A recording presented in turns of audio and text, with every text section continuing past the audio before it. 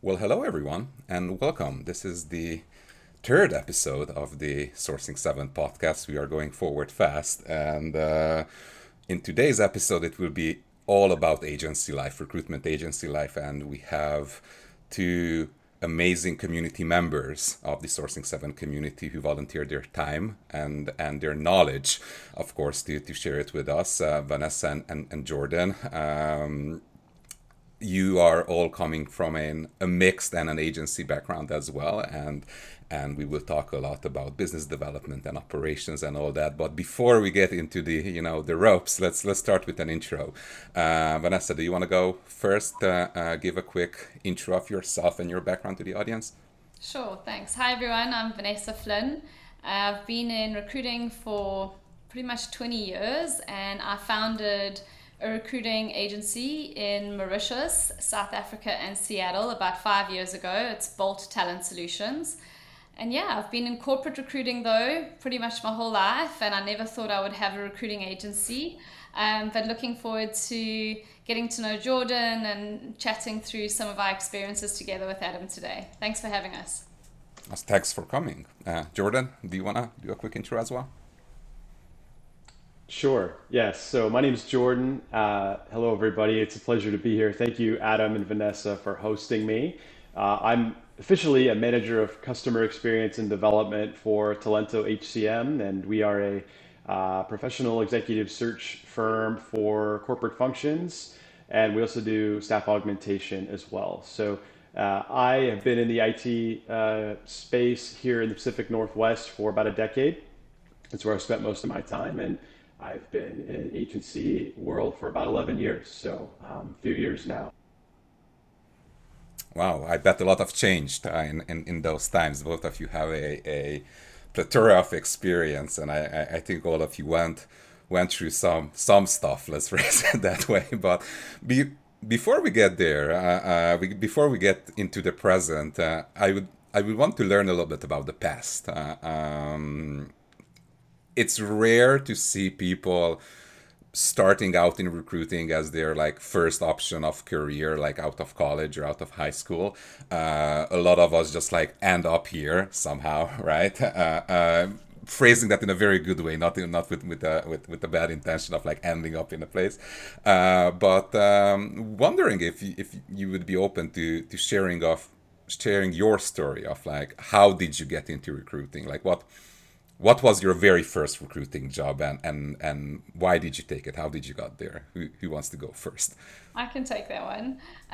So when I finished high school, I had no idea what I wanted to study, if I wanted to go to university or college or not, and it was quite a daunting transition when you're leaving high school. And one of my family members, my uncle, he was a lawyer and he had a really great network, and he was like, you really shouldn't have to figure this all out on your own. Like, go for some industrial psychology testing, some psychometrics, and you'll see what your personality preferences are, what you're really good at, and what you enjoy doing, and maybe that'll give you some more insight into what career paths you should follow. So I went thinking it would be like a 1 hour meeting. It ended up being hours of testing. And I left pretty exhausted, but intrigued of what the outcomes would be. So I had a feedback session 2 weeks later, and I actually learned so much about myself because it kind of forced me to do all these exercises and just focus on me for a few hours. And I really loved the experience and I loved the feedback that I had, and I left that meeting pretty inspired and saying that's actually what I want to do. So I decided to enroll in industrial psychology and occupational psychology, and yeah, I went to college, graduated, and like everyone after graduating, or especially coming from South Africa, so I'm sure you're all wondering what my accent is. I went to school in South Africa. I was born in a little island of Mauritius on the east coast of Africa, and I got the kind of travel bug after graduating college and decided I was going to go to Europe for a 1 year adventure. And I went to Dublin, and Dublin was really kind of heating up at that stage around the tech hub. Ireland was really inviting a lot of American multinationals to set up their shared service centers in Dublin, and I think it was just about being in the right place at the right time. And I got hired into the European Shared Service Centre in Dublin, and we had about 1,200 employees. And my first job was a contact center agent, so a call center after sales customer service agent. Um, and I think I lasted about 6 months in that role, but my view was always just to get into HR. And I was very lucky that I got into an HR team. And my first official job was recruitment administration. And I had the task of printing resumes and filing them in folders, and then handing it over to the recruiters and the different hiring managers around her. So that was the beginning. But if I had to really kind of share my age, my first real job when I look about recruiting was my dad had his own executive recruiting agency. And part of my pocket money allowance was to receive all the faxes that came in to his desk. There was no internet. And we had telephone books, big directories that I had to cut these faxes and put these CVs and resumes in between two telephone directories. And he used to have in-person, face-to-face interviews with all his candidates. He had a Polaroid camera, and another part of my job was to cut out the pictures and then stick them on these resumes. And there was like this gluing machine that I had to put these pictures and pages together in this beautiful binder where he would personally go to his clients and then present his candidates. So I didn't know when I was 14, 15 that this is what I would end up doing and how things would have changed. But that's kind of, I think I was just always destined to be in recruiting. So, yeah. Amazing story. And like, wow, it sounds like you were like actually like destined to be on the path. Like even if you would wanted to do something different, like no Yeah. way. It looks like Yeah. that it runs in your family blood, right? Exactly. Amazing. Thank you for sharing. And what about you, Jordan? Were you also destined to be a recruiter, or you found your recruiting career sometime later and started calling it a home? Great question, Adam. I was not destined to be a recruiter. In fact, most of the people that I associate with or that I work with now fell into recruiting. I think that's the old joke, right? We all wanted to do something else and fell into recruiting, but I think that will change in the future. But getting back to my story, I actually, out of college, I sold Google AdWords to small businesses. And so I would be cold calling small businesses, trying to get them to set up an account with us and advertise their business on Google. And this was back in the day when Google was, really trying to get businesses on their platform to advertise. And so it's kind of an arms race for companies to be first on Google, so to speak. And so it wasn't a great first job. I learned a lot about sales, but I also learned a lot about what I didn't want to do. And the reason I got into recruiting was I'd go home and my roommate at the time, he was working at Volt in Orange County. And we would share stories of our first, big boy job out of college, so to speak. And he would say, yeah, I get to call people with job opportunities and they love talking to me and I get placements. And I'm like, yeah, I get to call business owners who want nothing to do with me and the product works okay at best. And I was like, I want to call people with jobs. Like, that sounds great. And so that sort of led to my curiosity of recruiting.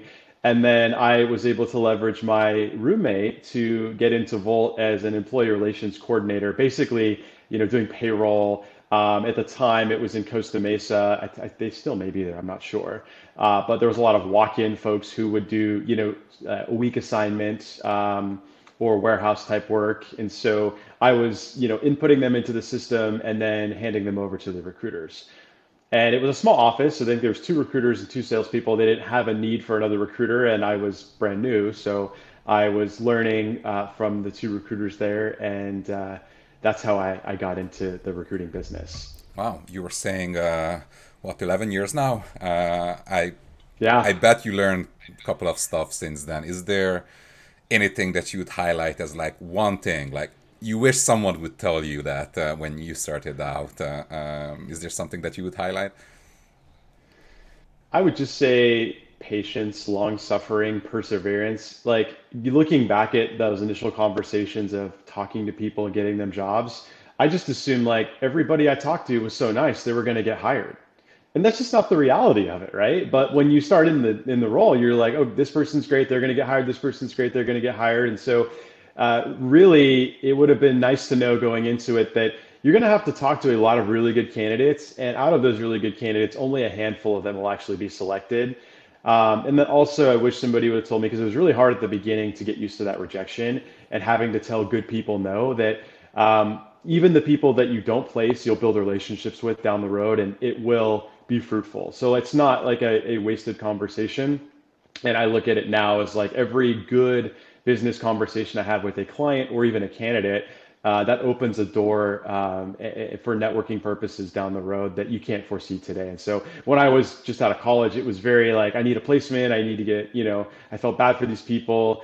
And so having that long-term perspective would have been helpful in at least controlling my, ups and downs, so to speak, Yeah, of the yeah. You recruiting just like business. refresh my memory around how transactional I was when I first started my recruiting career. Especially where we were, there was like high volume recruiting where we had to hire 10 people for a certain market by a certain date. And there was just so much pressure. Every week we had like this manpower meeting with all the directors, and they'd be like, how many people have you got? How many interviews? How many submissions? How many people are you going to have in seat for that training? The training starting on this date. And the pressure was just all around getting kind of bums on seats. And I wished if I had looked back now, if I could give advice to myself, was really about the long-term relationship building and the why you actually are doing recruiting. It's because you love talking to people, helping them find their way. And sometimes you lose sight of that because candidates are people and they're not just a resume. And you don't have to just constantly buy to that pressure of filling that position, and really about let's actually engage with a person and build long-term relationships with your hiring managers and your candidates, because that's what's really going to stand to you as a recruiter and just how you feel about yourself when you look back at your career. So yeah, I fully echo that, Jordan. Love to see how both of you highlighted the importance of networking and also mentioned the different, let's call it personas, within our world. Like you need to build relationships with candidates, with people who are making potentially like life altering decisions, right? Like of changing a job, maybe relocating somewhere, maybe shifting careers, etc. But at the same time, you need to manage a relationship with like hiring managers who want to hire those people. And I think there is like a third persona over here that we need to talk about, and that's the buyer's persona, the person who is buying your services. In some cases, it could be the hiring manager itself, but in a lot of times it's someone else in the company, and that's how we kind of like land into the world of business development within recruiting. In your experience, and maybe Jordan, we can start with you as well. You might not have been destined to get into recruiting, but hey, your first job was also a sales type of job, right? Like, and here we are again.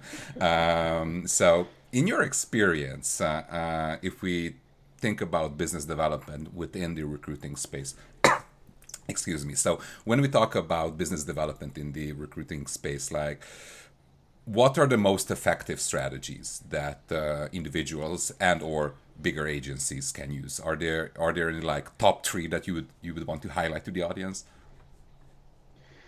That's a great question, Adam. And I'm going to stray away from saying there's a best strategy for everybody. I think each salesperson has their own unique style, and they need to figure out what that. I think omni-channel is the best. Let's just put that out there, right? So I don't think there's one method that you should use at the expense of others. I think omni-channel, especially in today's day and age, where a lot of buyers are working from home, you can no longer just call into their office anymore, which used to be a very effective strategy, especially outside of IT.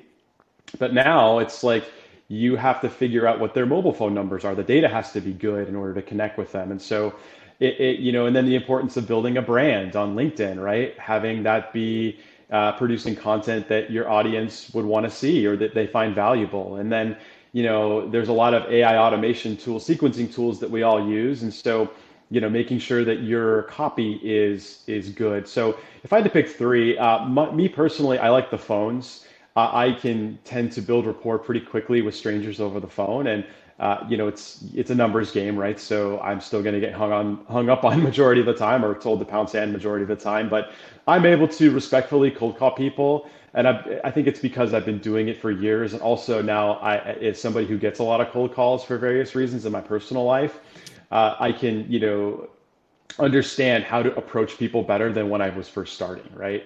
And so it takes a lot of practice. It takes a lot of grit, I should say, because nobody likes getting rejected that much, especially live and in person. But if I had to pick one means of generating new business or opening new doors, it would be the phone. And then outside of that, it would be now at this point in my career, it would be networking and the relationships I've built. So a lot of the success that I've had recently has been with people who've worked with me before. And those, contract negotiations and or intake calls or business discussions tend to go a lot faster because there's trust that has already been established. And so those transactions, or those interactions, I should say, move a lot quicker than just cold outreaching to somebody because they don't know you. Maybe it sounds great, but they're busy, and you're not quite somebody that they trust just yet. You got to earn that trust down the road. But I would say phone calls.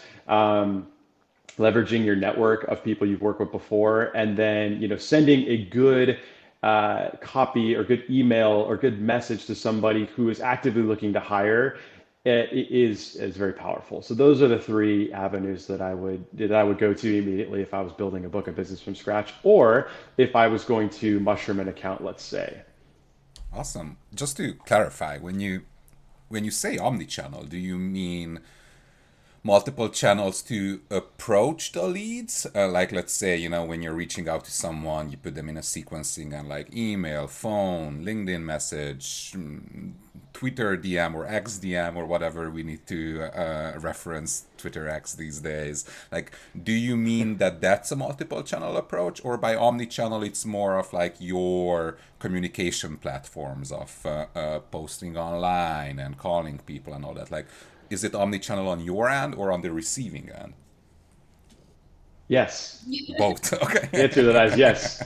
All of that, right? Because there's a big premium on eyeballs to your content, right? And so I think building a personal brand, doing stuff like this, and sharing ideas and being collaborative is valuable. And so I think you need to I don't know what the stat is. It used to be where it would take Yeah. 5 to 7 touches, whether that's a phone call, an email, or some sort of drop off, dropping a note or something like that before they would buy. And most salespeople give up after 2 or 3 times, right? So now with the rise of AI, and I know we'll talk about this later, but it's they're just being bombarded. There's a lot of noise out there, and so you really have to establish credibility. And I think a good way to do that now is to have a good following on LinkedIn, or post valuable content, or go to meetups. I mean, that's how I ended up here. Was we had a great conversation at the S7 meetup at Expedia in downtown Seattle a few weeks ago, and that was my first time I'd ever shown up to one of the events, and I had a great time, and we made a connection, and here we are.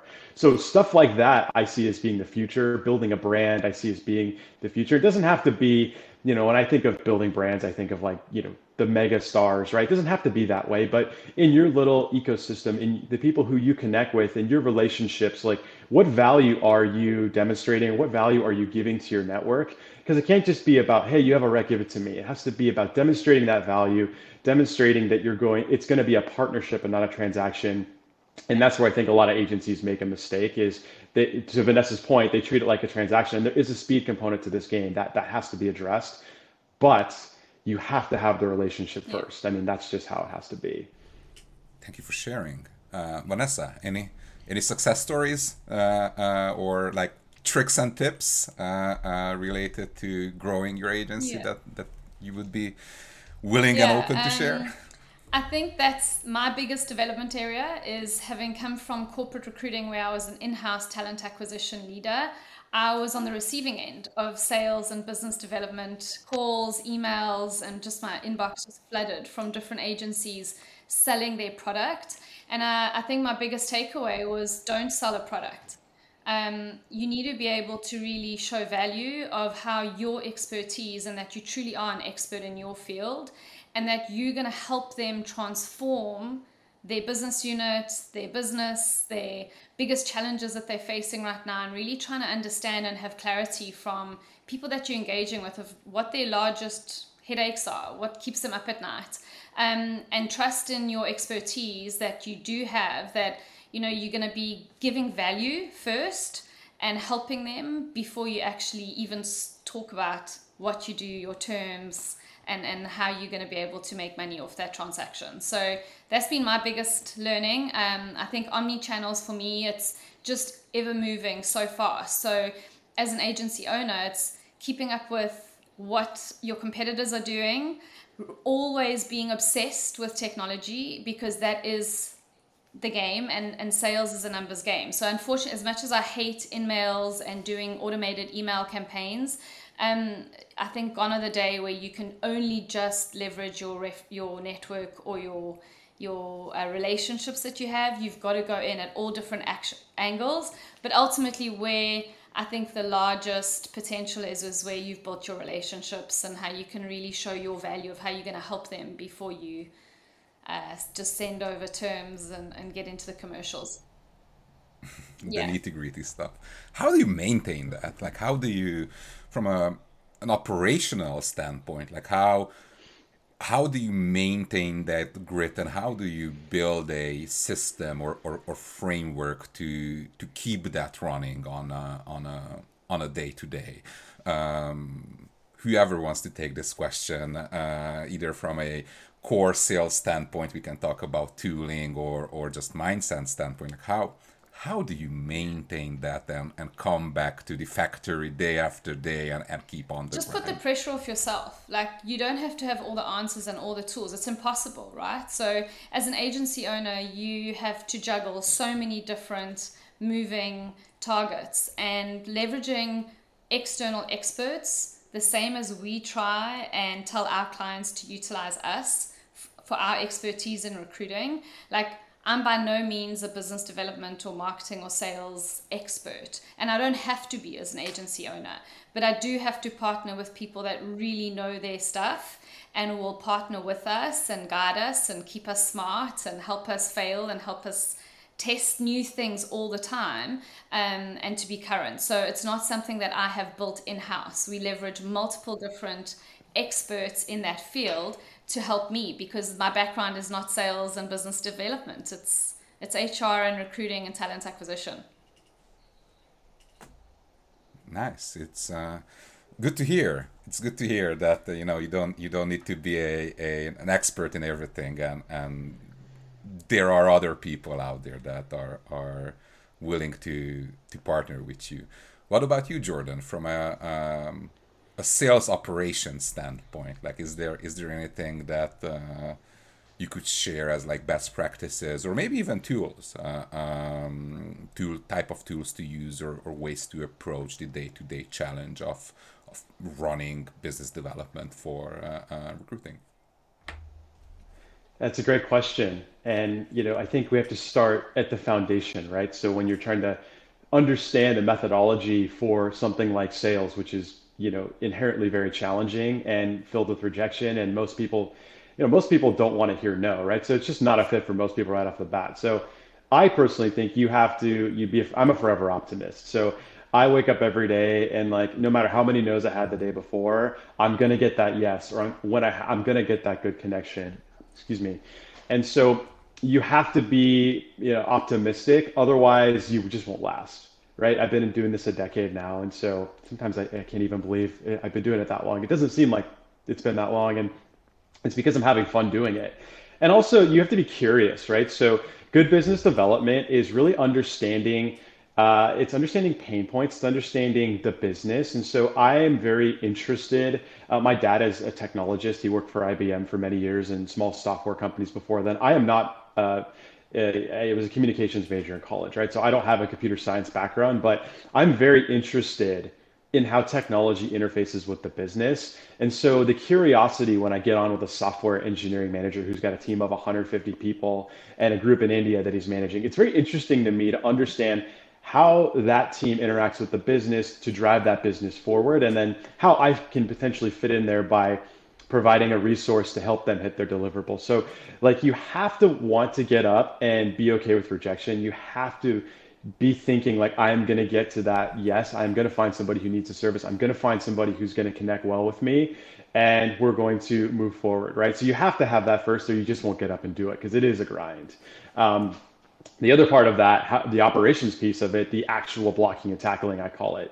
It's for me, I'm not naturally organized, so I time block my calendar. Every, you could watch a lot of thought leaders on getting stuff done.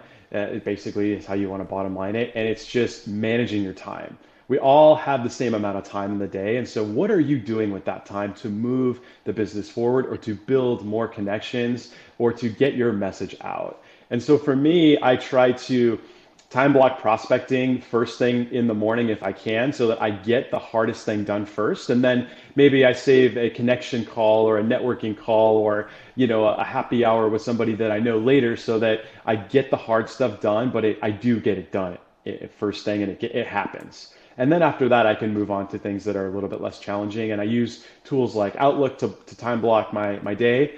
And I use HubSpot. I really like HubSpot a lot. It's a CRM, customer relationship management, and it's got a lot of cool functionalities. It tells you who to call, when to call, and it has a lot of different ways to look at how many emails have I sent, how many connections, who's looking at these emails, and so you can kind of understand what's working and what's not, and then adjust on the fly. So those are just a few things that I use to kind of keep the Yeah, machine and you going, touched so to on such speak. an interesting thing there around HubSpot and CRM. So that's been a massive learning journey for us. And what gets measured gets done, right?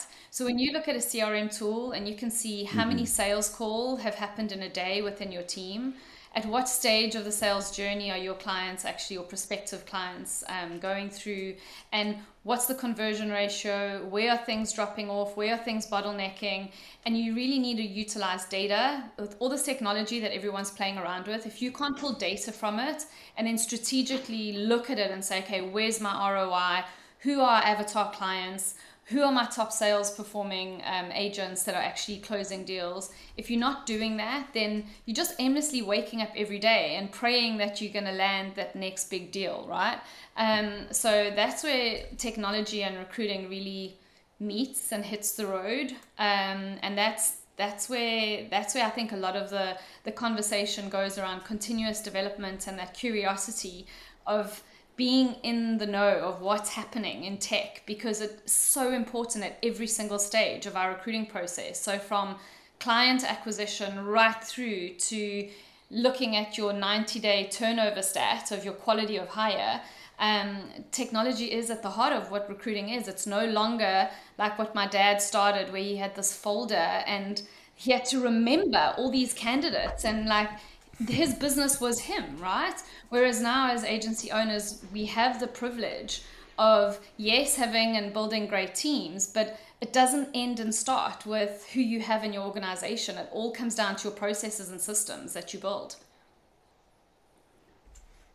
And really, really happy that you brought up processes and system, and Jordan, that you mentioned the importance of time. Like you gotta allocate time to stuff to get it done. And Vanessa, you were saying that if not measured, it won't happen. So I'm thinking about that intersection, and I'm looking mostly at you for this question, Vanessa. As an agency owner, what are the triggers that you should look out to for when thinking about technology and implementing new technology? Like, all the things can be done in an Excel spreadsheet, right? Like, what are the tipping points when your tech stack as an agency should evolve? Like introducing an ATS, introducing a CRM system, maybe a sequencing system, etc. What pain points or triggers are out there that people should look out for if they're running a one person or a small to medium Yeah. sized agency?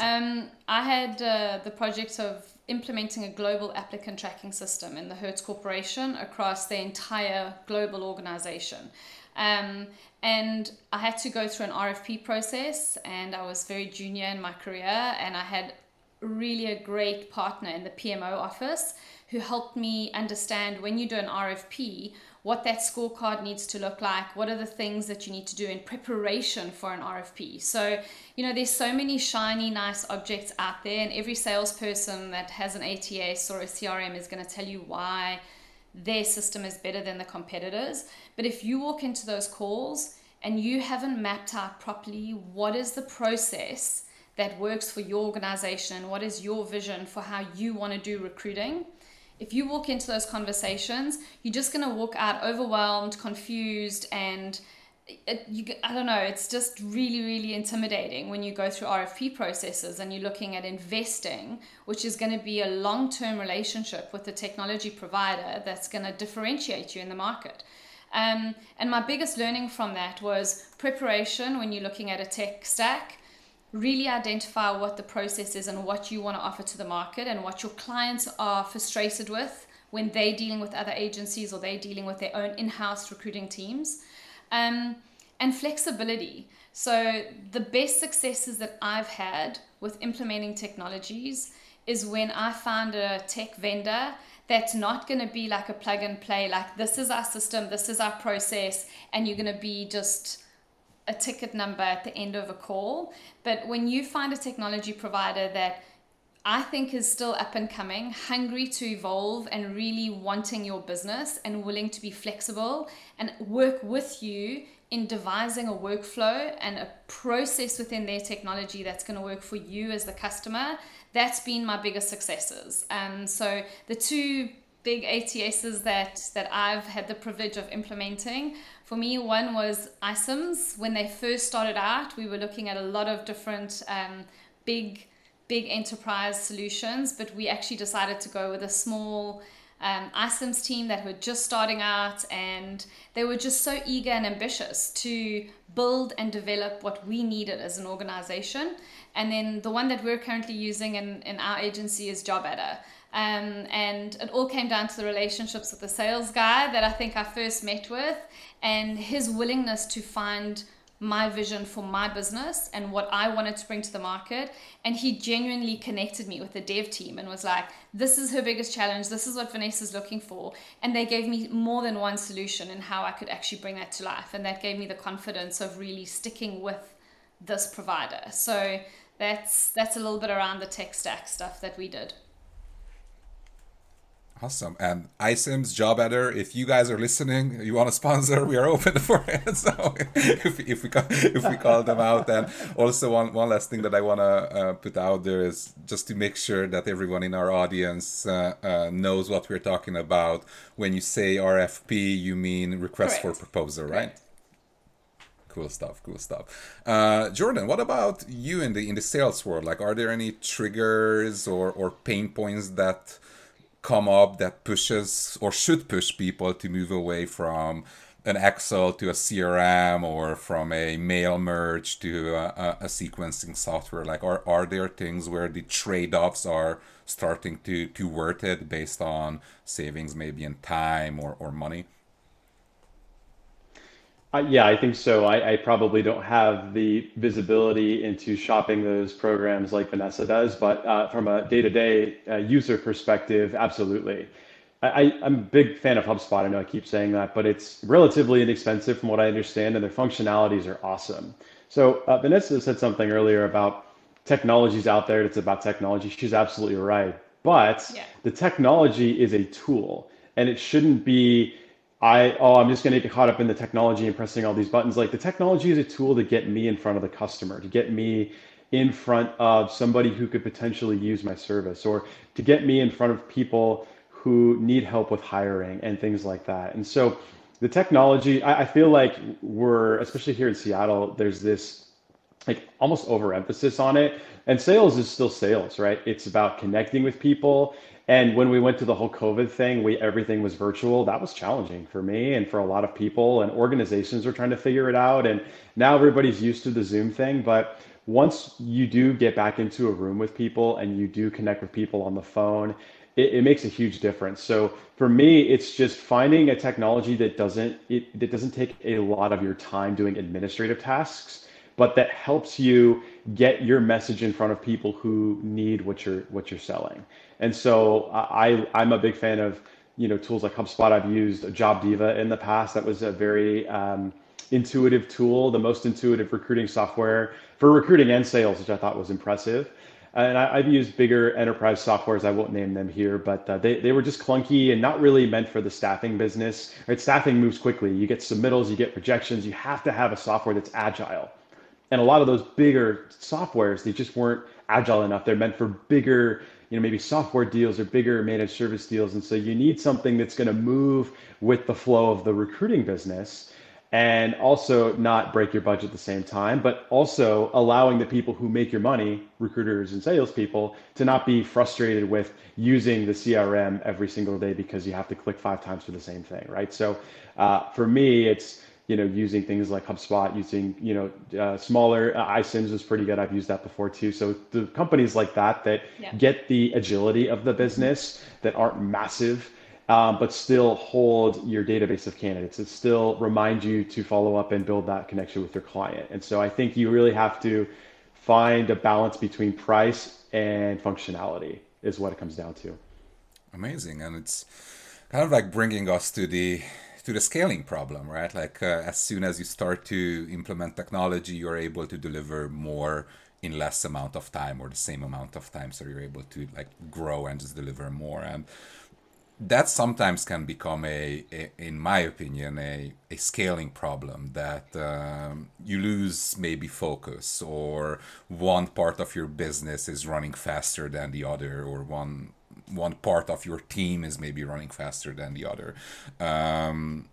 Do you have any advice on how to balance that, like how to balance growth while still maintaining quality of overall service, like the candidates quality is still high, the networking piece and connection piece with the stakeholders, the stakeholder management is still on par? Like what can you say about that balance? Like what are the best tricks and tips to maintaining Yeah, that? we always look at that in three things: process, people, technology.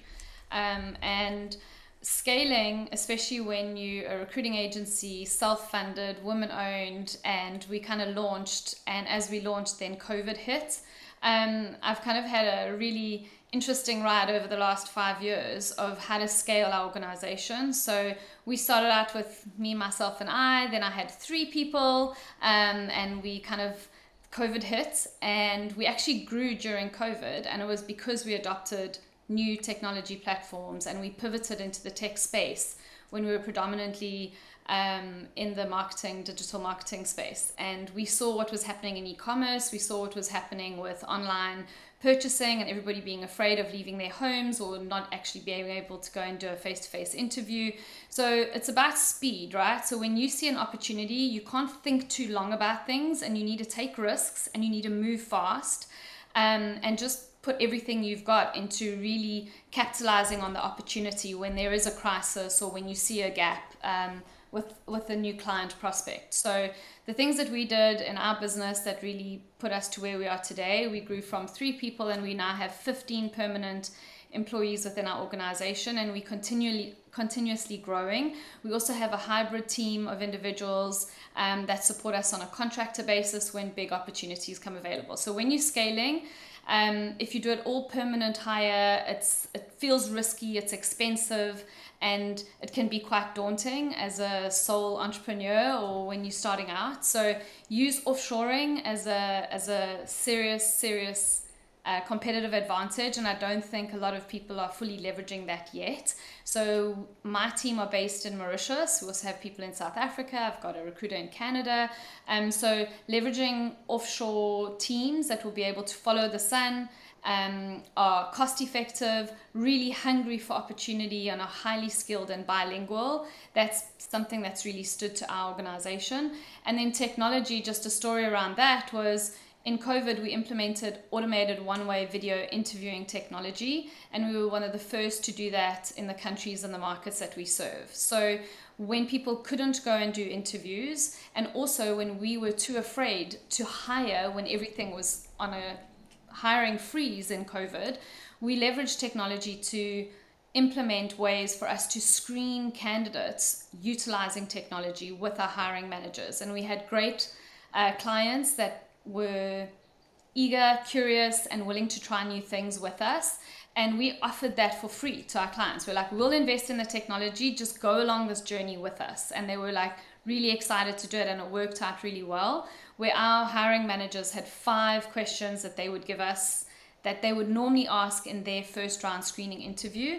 We automated that process utilizing technology that integrated into our applicant tracking system. And our speed to hire, quality to hire, and just client satisfaction went through the roof, which really put us on the map. And that was us during a crisis where everybody else was kind of on a hiring freeze and kind of letting their recruiters go. So there was that. And then around people and process, my background was in Lean Six Sigma, and Lean Six Sigma is normally seen with like the Toyota Way and manufacturing organizations, and very rare do you actually take that into a people part of the business or a service oriented business. But I was very lucky at Hertz with the PMO office to implement Lean Six Sigma within recruiting, and that's when we realized scaling.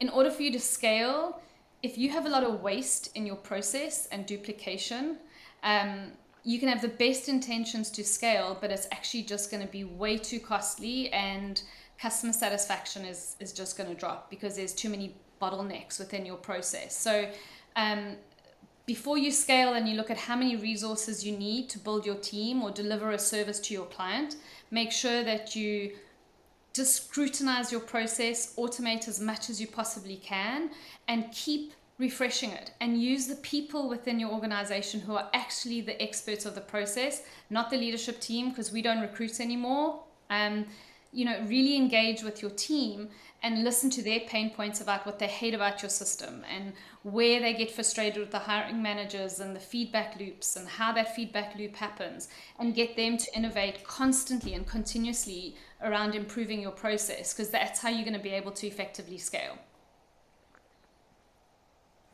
I hear innovation, innovation, innovation, like transparency and empower your innovation. team. And Yeah, of course, empower your people. They are the experts of the process. Don't just go from like a top-down approach. wow. Jordan, anything to add to that? A lot of times, and here's the reason I'm asking this. A lot of times I saw a disconnect within some bigger agencies between the sales and business development part of the organization and the delivery organization. Like, is there such thing as too good sales that the delivery group cannot pick up? That's a great question. I think just given the nature of both roles, there's always going to be a little bit of healthy tension, I think, and that's a good thing, right? So recruiters always want salespeople to qualify better, and salespeople always want recruiters to have more candidates. And I think this is an urgency business, and so like a little bit of that is good, right? And talking about scaling, I think most salespeople would say, well, I always want more, more, more. But for me, I don't ever want to tell a client, especially a client I have a relationship with, that I can deliver when I can't. And I think a lot of agencies, newer folks anyway, have happy ears. And so if they hear of a lot of opportunities, or if a manager says something, or a decision maker or a business says they need something that we know we don't really focus on, it's best to be transparent with them and say, Mr. Manager or Mr. Decision Maker, we really don't focus on this space. So, probably I can give you a few resources of companies who do. Call me when you have this type of issue or when you have these types of positions. And so scaling in areas that you have a core competency in, and as a salesperson, you need to know what your recruiters can deliver on. Because at the end of the day, I can sell a lot, but if we don't fill that role with a good candidate, it doesn't matter. The client's unhappy, nobody bills anything. And you waste the candidate's time too, because they're not qualified and they don't get the job. So I think that the best way to do that is to really position yourself in areas that you do well, and to communicate to hiring managers what those are and how you can help. And that starts by listening to the problem at the beginning on the outset and understanding if you can help. And one of the most powerful things as a salesperson is to just be like, we aren't actually the best resource for you right now in this particular area, but when it comes to this part of the process or this part of the organization or this kind of hiring engagement, we're your company. Give me a call at this point. And managers respect that. And then when they do have those opportunities, you're the first person they think of because they trust that you can deliver, because you didn't just say yes to everything on the front end. And it reduces a lot of chaos on the back end too, because your recruiters get frustrated by filling stuff that isn't normally what they're used to filling. And then when you do bring stuff in, it's a lot of stuff that's really good, profitable business that makes sense for everybody. So you have to really understand what you can deliver and communicate that effectively. It's all about the mindset. That's what I hear. Understanding and having the mindset of being open and honest and not we can do anything type of pushiness, right? There might be a place for that as well. I think a lot of times the odd, quote unquote, odd clients or odd jobs open some interesting doors and force a pivot for the delivery group. But yeah, honesty and transparency. But talking about mindset, I hear words related to that over and over and over again. Some of you mentioned grit early on and being able to face rejection and all that. How important was your mindset in your whole journey in the recruitment world, and did it shift somewhere in the middle? Vanessa, maybe. I think growth mindset is something that you hear all the time, and being an entrepreneur is a very humbling process. It has a lot of benefits, and it's exciting and it's fun, and you go through a honeymoon stage of having all this freedom. But then you also start realizing that where you were in corporate and you had this amazing network of people within your organization that you could just go to the finance director and you could just walk across the corridor to the marketing team and get them to help you build a campaign, you do kind of feel a bit isolated in that you have to have all the answers as an entrepreneur, especially in the early days when it is just you, and then you slowly building your team and bringing people along and hiring the right people. So growth mindset is so important, and know that it's okay to make mistakes. It's okay to not know anything and everything about everything that comes with business, but really surrounding yourself with the right people that genuinely are going to look out for you and give you solid, sound advice, just not what you want to hear. But really look out for you and challenge you and kind of hold you to account on some of the strategies that you set out to achieve, and having good mentors and people within your organization and your team that you can be fully transparent with about what you're going through, and not having to do it all on your own. So I've been very lucky to have a senior team as well as a group of recruiters that kind of have been on this journey with us for the last 5 years, and we have very transparent communication about how we're feeling, what's going on, the warts and all, and being able to kind of help one another out and lift one another when we're feeling down or when imposter syndrome sets in. But also like celebrating the successes and making sure that you're rewarding everyone and that you're checking in on everyone's mindset, not just your own, but how are your team doing and how are you actually engaging with the people within your organization and your clients, and being super open about kind of what's happening. So it's a roller coaster.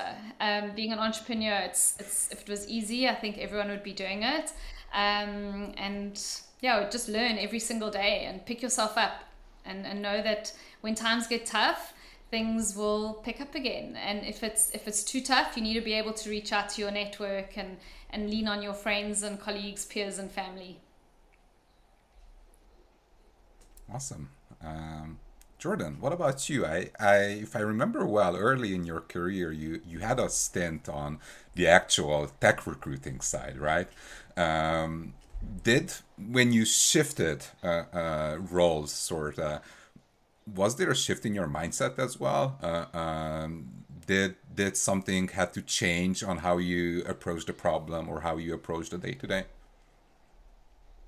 Yeah, it did. It was a big shift. So I think, well, I know recruiting and sales are both sales, but they're just in different types of ways, I guess, right? And going back to something you said about, pivoting, I do think that as a sales organization, recruiting organization, pivoting, and Vanessa talked about this during the pandemic, is important.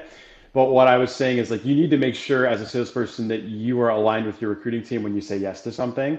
And so it's just making sure you understand your capabilities when you're going to your prospects, and that when you do take something that's outside of your wheelhouse, that you're aligned with your team, so that there isn't that, oh my gosh, why did Jordan bring it back these recs? This isn't what we focus on. But if there is a shift in the market, or if there is a shift in how the world does business, right? What we had in COVID during COVID-19, then adaptability and shifting is important. And so the same sort of shift is important with recruiting and sales, right? So with recruiting, I'm recruiting on what a salesperson brought to me, and very rarely did I get to interact with the client. And one of the most exciting things, besides talking with excellent candidates, was talking to the customer.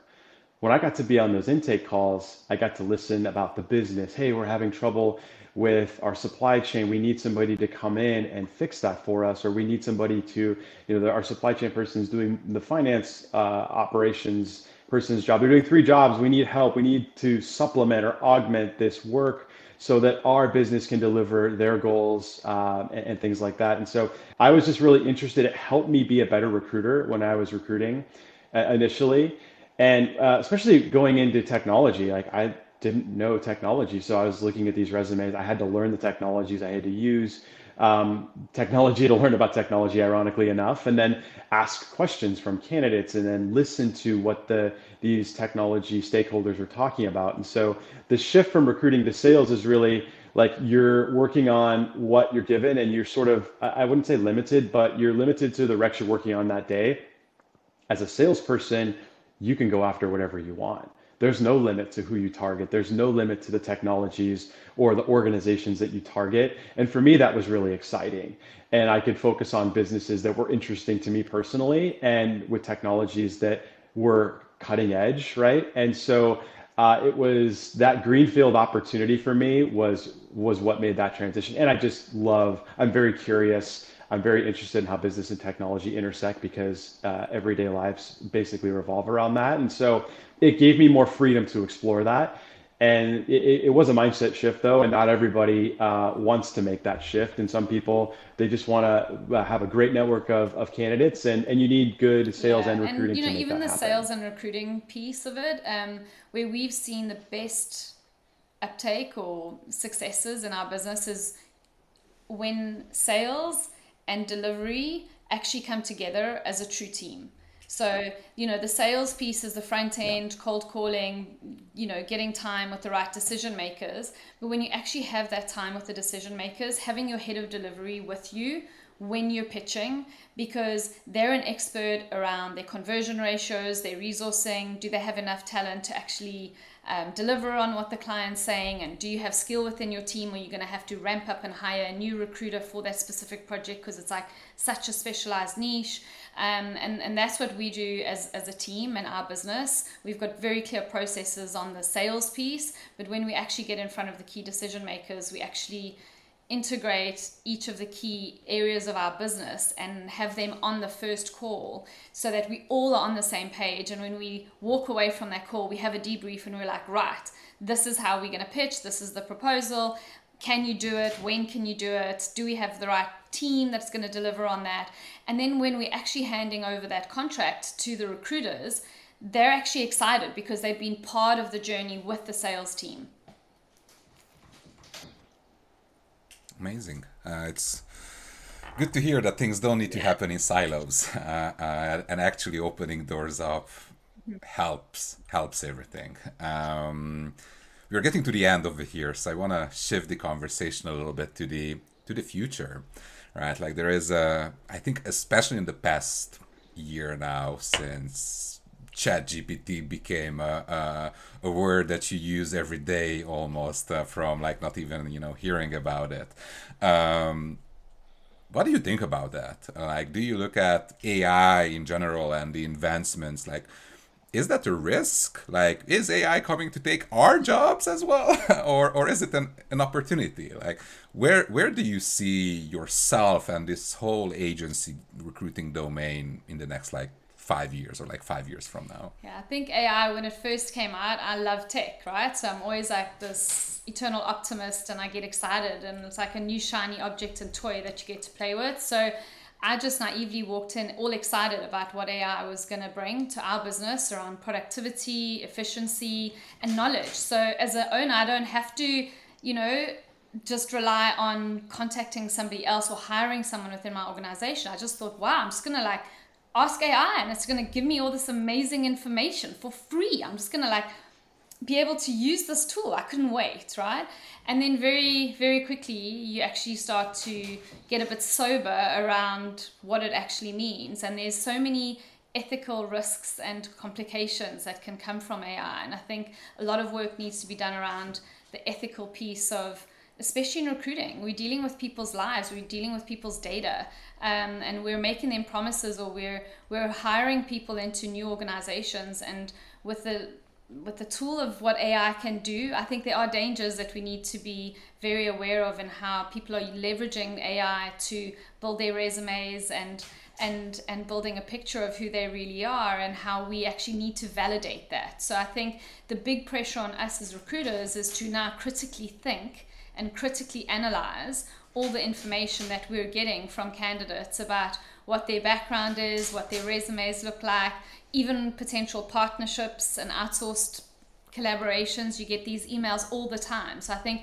the risk for cybersecurity, the risk on ethical issues, we just need to be just a little bit more slowly paced into just saying, great, like AI is going to be amazing. I think there's definitely going to be efficiencies, especially in our agency, of automating a whole lot of tasks that nobody likes to do, especially recruiters.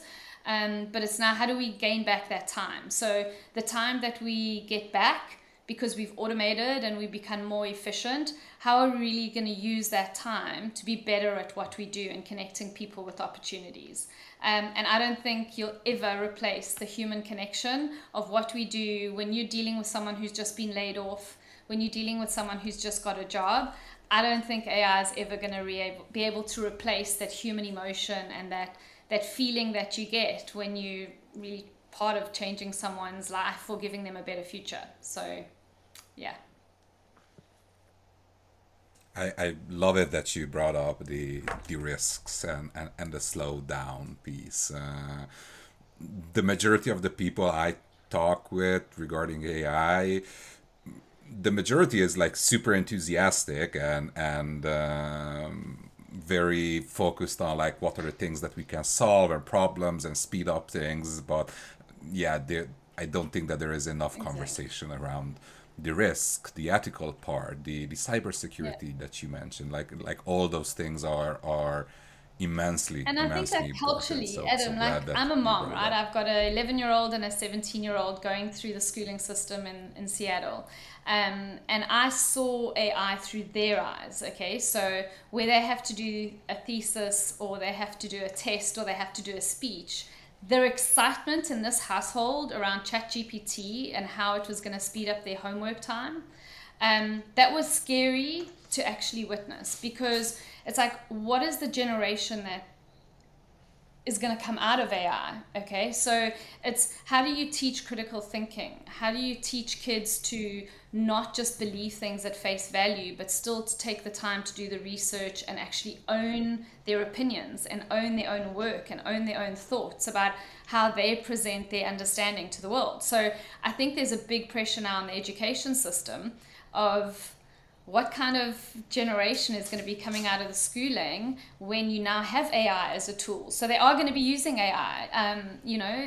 AI is proven to actually get MBA degrees better than people that have studied their whole lives. So what is that going to do to our next generation? And I think that's going to be key, just for me as like a mom, and looking through my kids, because they're going to be joining the job market soon. And I just hope that, we're still going to be putting people into the world that are going to be thinking and not just um, processing the first bit of information that they see as true or fact.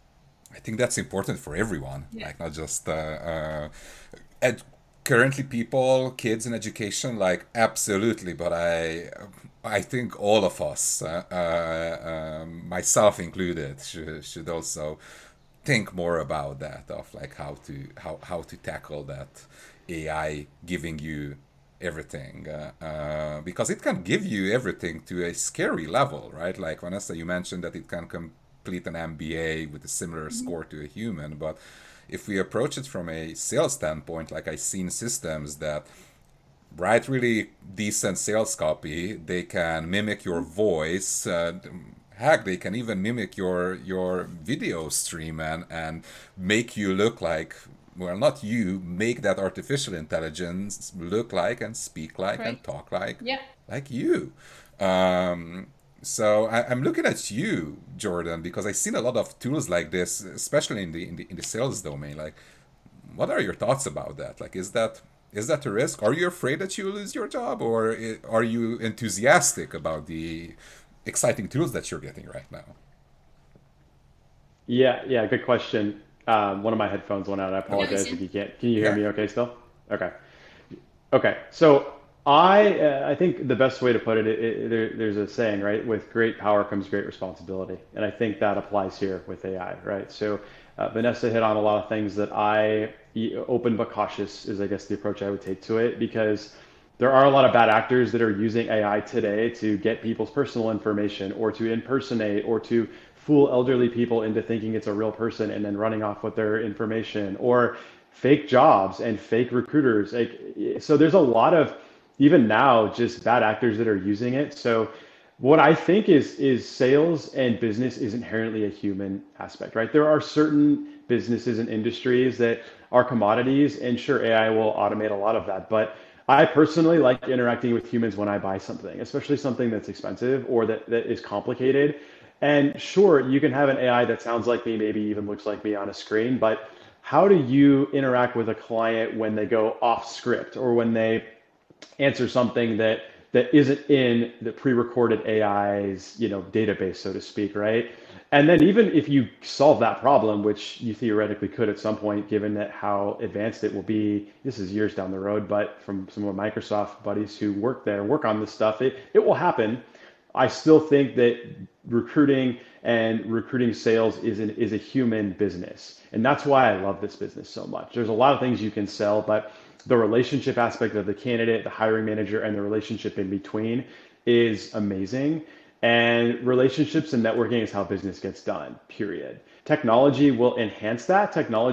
Some jobs may go away, but like Vanessa also said, the stuff that I don't like doing, like all the data entry, will become much easier and allow me to connect human to human more often and to do my job better. So again, being the eternal optimist I am, I think that it will make salespeople that are good even better, and it'll make transactional salespeople struggle. That's kind of where I see it going. So put value in those human interactions, listen, solve problems, and I think you'll always be a value to the market.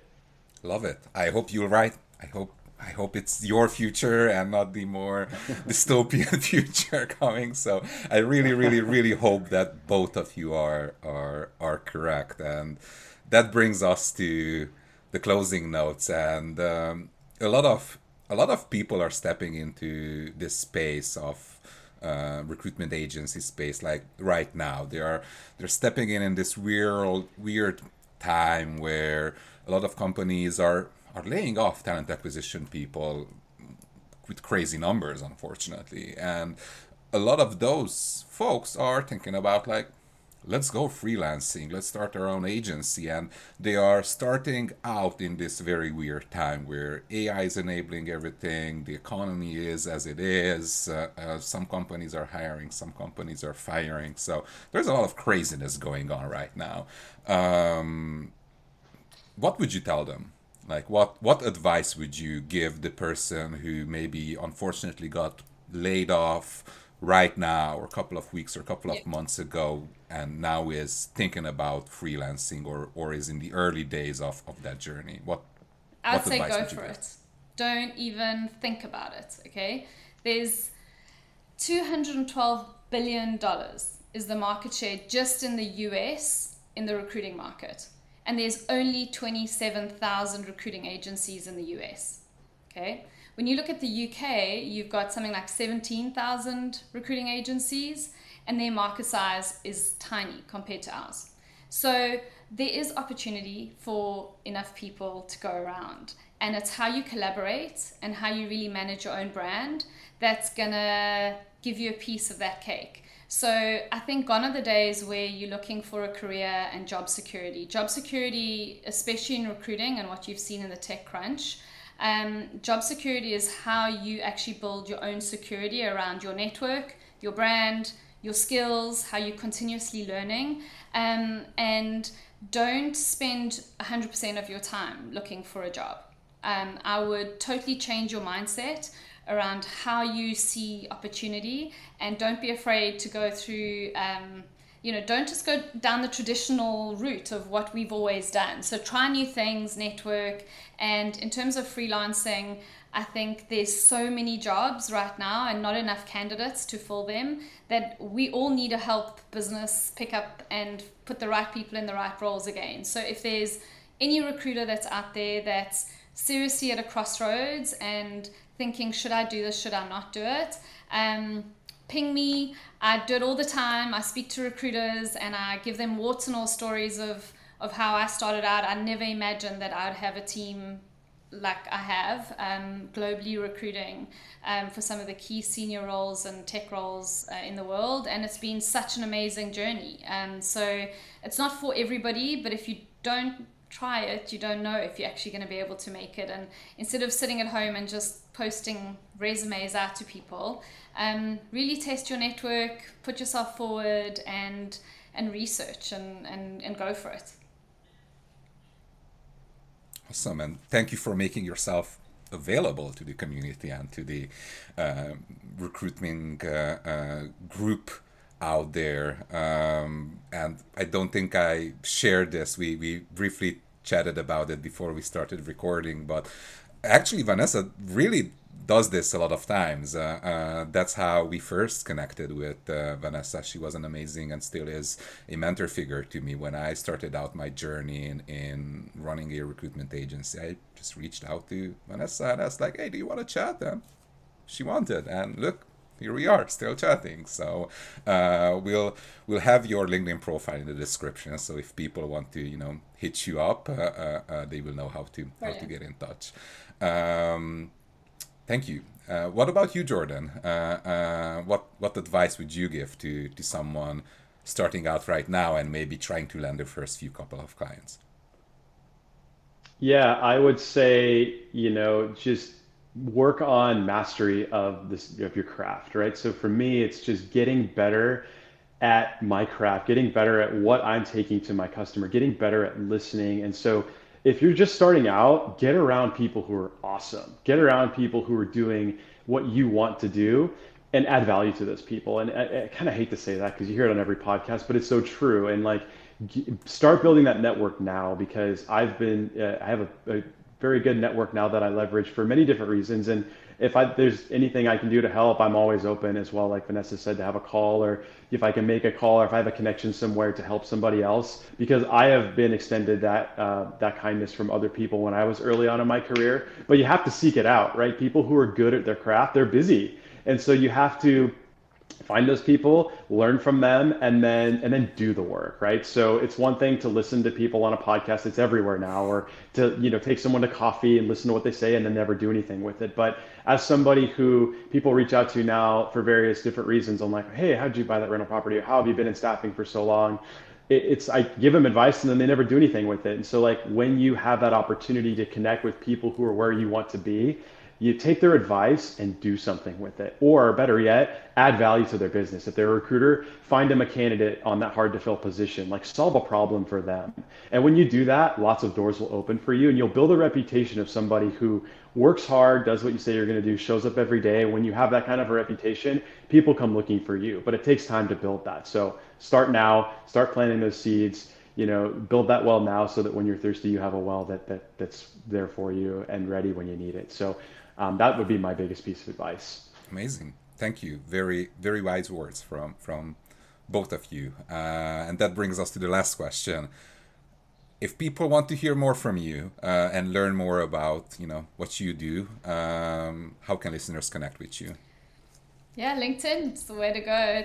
It's kind of where we hang out. So LinkedIn, otherwise just my email, which is I pretty much have that on LinkedIn too. So just reach out, and yeah, look forward to connecting, networking. And the one thing that I took away from the Sourcing 7 event that we were all at, that Jordan spoke about earlier at Expedia, was community.